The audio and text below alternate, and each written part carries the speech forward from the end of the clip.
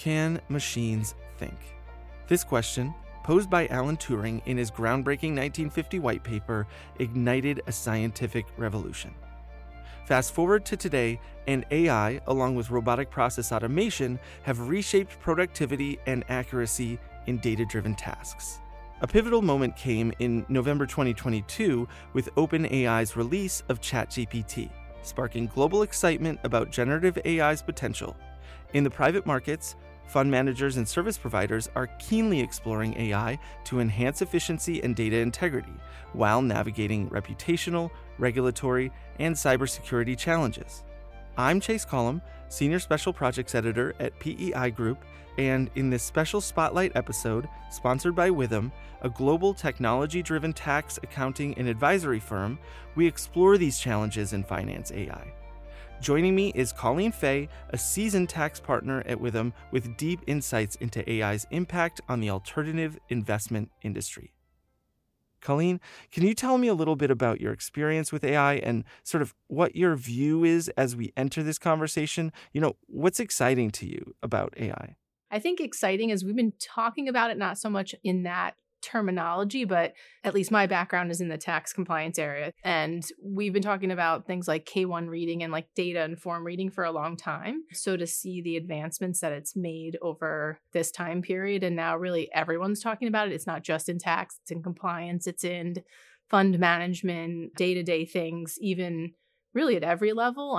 We've rolled out some things here at Withum, which I'm excited to try. And I'd say I've tested the waters a little bit, but anything to make your life a little bit easier on the day-to-day basis, like sending emails, like writing up reports that, have a little more words to them than kind of the bullet point list you're throwing together. Those are the things that I'm excited to see how they play out and kind of how they develop over time. I think finding ways to take some of the mundane and repetitive tasks out of the day, even for, the people that I work with on a regular basis, our clients and things like that. So they really can focus on what they enjoy doing or the parts of their job that, they find the most interesting. Because, with every job, there's got to be that one or two things you're like, I wish I didn't have to do this part, but it's part of the job.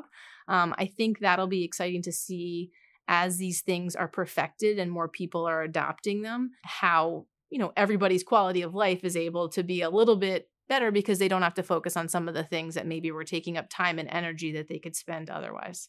And what's keeping you up at night? What are the challenges from AI from your perspective? The challenges, I think, in every industry or aspect of it being used, it's only as good as how much it's been tested and how much data has gone into building the model. And so the more people use it, the better it's going to get. But somebody is responsible to make sure that it's being checked so that, you're not just throwing things in there, getting the output and sending it off because it may have an error in it. So those are kind of the balance, like the way that it's rolled out and how fast you implement it, just to make sure that you're checking for those things on the way. You mentioned people checking the data and still understanding the data. I think about this generation of accountants and tax professionals and how they've grown up in the world of having to spend years of their career really in that rigor of building their own data set, inside their minds. And now we have the AI, it comes in, it makes the job a lot easier, but you already have the experience of, climbing up the ladder and being on every rung of that ladder along the way. And I wonder, is there this point where we still need our people to be doing that level of detail, to have that detail-oriented mindset to be able to have the experience to manage these AI platforms? What's your take on that? It's funny because we have this conversation a lot, as you have less accountants coming out, what are more ways to be efficient and have automated systems? The problem is if you skip the part where you are the doer and you're actually preparing it and, putting all of the things together, and now your task is to review it. How do you learn how it got to that point? So we talk a lot about that because I think, whether it's automated services or, outsourcing certain things, the package that comes back has to be reviewed, right? To make sure that it's okay. And how do you have the experience to know how to review it? I think it's really more of an issue of training and kind of bridging that gap for anybody that you're going to expect to kind of take on that higher level role, which is really supposed to be one of the benefits of AI, right? It's not replacing people where everyone's afraid that it's, robots are going to run the world and there's not going to be any need for all of the jobs that we have out there, but more so freeing up your time from doing the data-driven input and things that are less value-added and have more time to do the analytical things, but you have to learn how to get to the analytical part. So yeah, I think that's one of the challenges of implementation, of sort of bridging that gap for the people you're expecting to do the higher level things. Sure. Okay. And so let's go back to the other side of things. Obviously, that's a philosophical challenge that I think a lot of people are going to be facing nowadays, and we'll see how that plays out. But let's talk about the technology from a CFO's perspective, from the perspective of the finance function, and especially in the context of private markets. What are the key AI technologies that are being used today that are being implemented in the private fund sector? And then, once we talk about that, maybe can we pick out one or two if you could tell me how they're driving change in the industry? Sure. So I think everyone's very familiar with things like ChatGPT, right? That's more of like a large language model, using it to ask questions, to streamline communication. So sort of seamlessly or making more efficient the process of writing things. And then there's also process automation. We've talked a little bit about whether that's building bots or different things that are automated processes that usually are data-driven, and then machine learning as well, like the ability to read through a lot of data all at once and kind of gather and put them into results that somebody else could then analyze. So those are kind of like the three broad areas I think we're seeing a lot of conversation around, and how they're driving changes. I mean, I think it's increasing accuracy, even if humans are still making the decisions, kind of compiling the data. It's more accurate, like there's less data input, so less option for error, as well as everything's just going faster. So, the decision-making process is happening quicker. So it's a good thing on the one hand, right? Everybody wants to do things faster. At the same time, I think, it's going to drive competitiveness, which overall probably is a good thing for investors, but is, going to create some stress in the market as well. Okay, so those are the focus areas. And where are you seeing AI and process automation being implemented most often in the private markets? Yeah, it's funny in like preparing to discuss all of these topics, talking to different clients and things they're seeing. I think it's probably more happening more so at the portfolio company level, right? Depending on the industry and where their focus is and how they're able to apply it.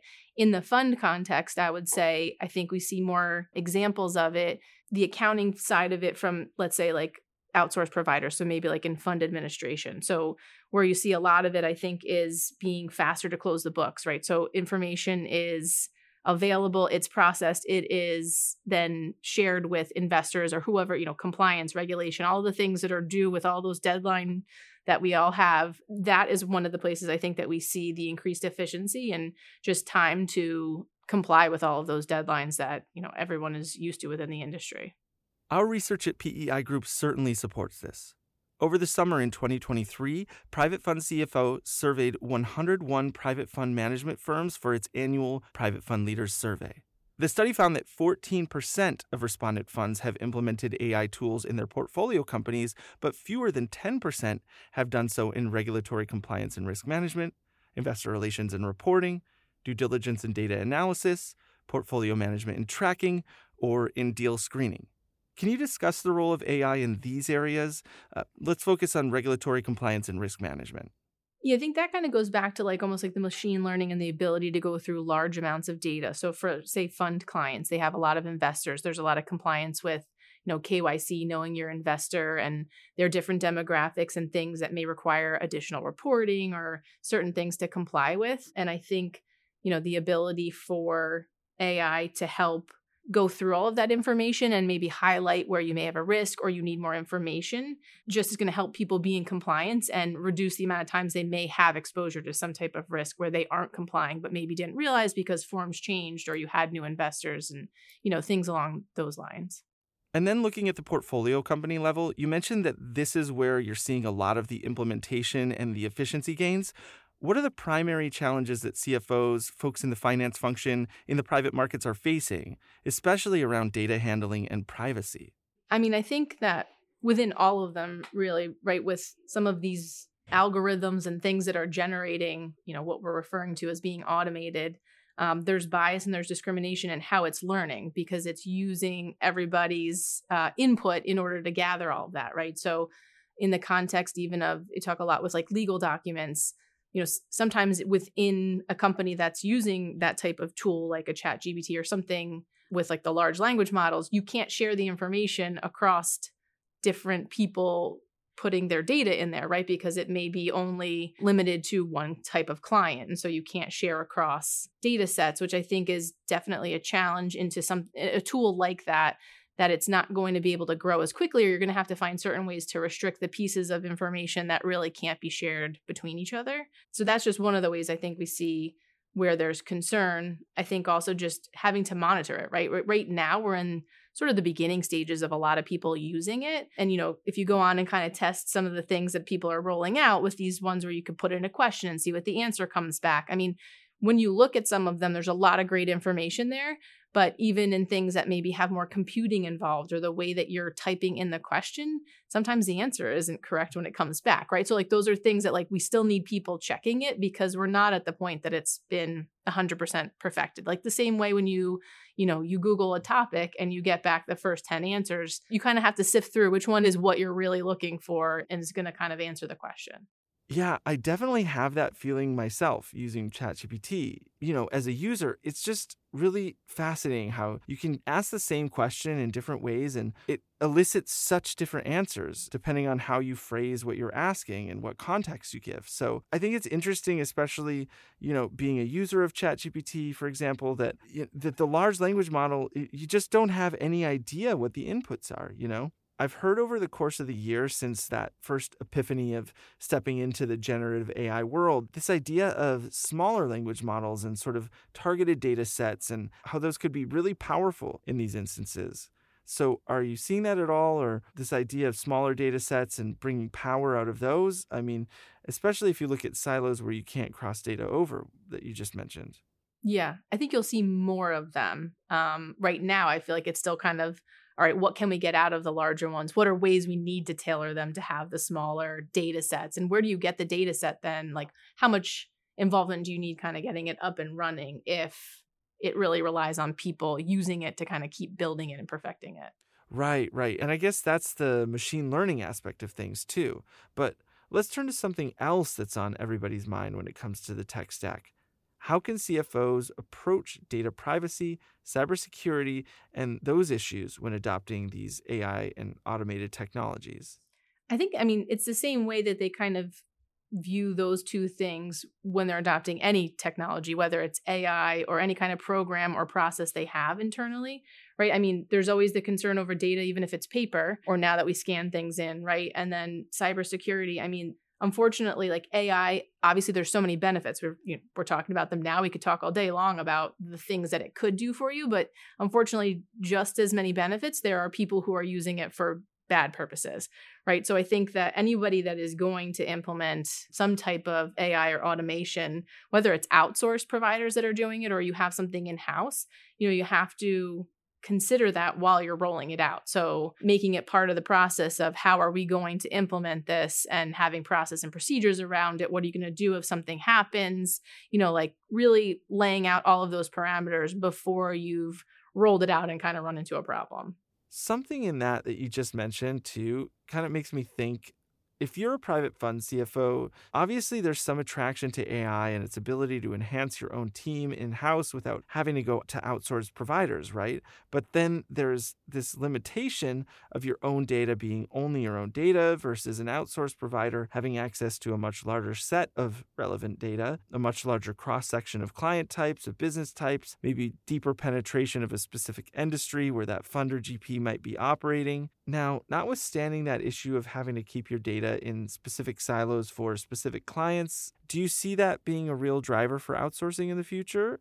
I think it depends on the appetite of the manager and kind of like where their focus is. Are they going to have somebody in-house that is the expert that's going to own that, whatever that automated AI program or tool is?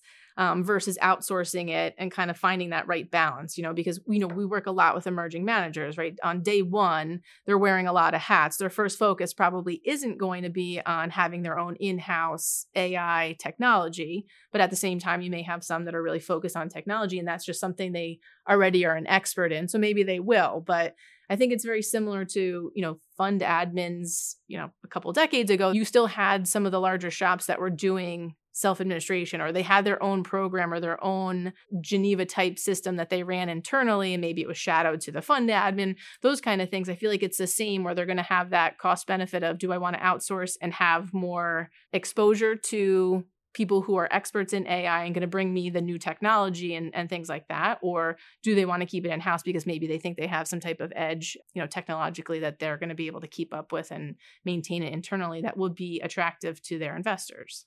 Okay, now let's turn the conversation toward the future here. Can you talk about how AI can transform financial forecasting and strategic decision-making in the private markets? Because, we brushed on this at the start of the conversation, but this idea that we're going to leave data entry and the sort of mind-numbing processes of the past behind, as essential as they may be, and we're going to be able to settle into becoming these more strategic thinkers, more creative thinkers. How do you see AI really in the next maybe year, 2 years, 5 years contributing to that ability to open up the strategic box a little wider? I mean, I think it comes down to sort of two things we've been mentioning. As one is the efficiency it's going to provide, right? So it's going to allow you to get through so much data and sort of see trends. I think, I was reading something that it would be able to pick out trends in data that, the human eye may not find, or it may take them a long time to realize the pattern that's going on there. So I think that is just going to provide a lot of strategic opportunity for CFOs who are able to put the data in that would provide those types of trends and then see in order to make decisions that would obviously be beneficial over time. I think one of the examples I was reading was, within the agriculture industry, you don't think about when you're in the grocery store, like, how do they have the right supply of X type of product? But it comes down to like things like weather patterns and predicting like when's a good time to plant X amount to get, what the demand they think is going to be over the next, 1 to 3 years. So those kinds of things, I think everything's going to be able to be more precise. So hopefully things like shortages, like we've seen in the past, there would be less where it's a prolonged shortage, because hopefully you'd be able to predict or at least see some of those trends coming. Sure. And let's talk about, again, forward looking here.